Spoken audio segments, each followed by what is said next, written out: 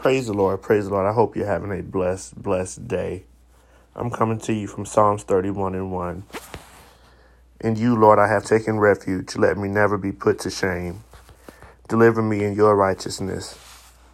Let us put our trust in the Lord and let us lean on him for deliverance. But let us also take forth our steps. Do our best. Even if you fall, keep getting up, trying again. He will always be there. He is everlasting. He won't ever fail you. He won't ever let you fall. Even when you think you've fallen, you can get up again. Our Father, which art in heaven, hallowed be thy name. Thy kingdom come, thy will be done, on earth as it is in heaven. Give us this day our daily bread, and forgive us of our trespasses, as we forgive those who trespass against us. And lead us not into temptations, but deliver us from the evil one.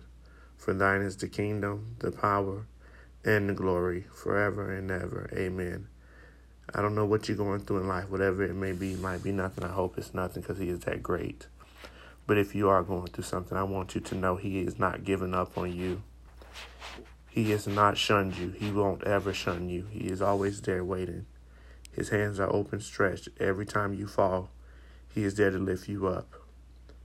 Don't beat yourself up. Don't put yourself down. Believe in him. Trust in him. Lean on him.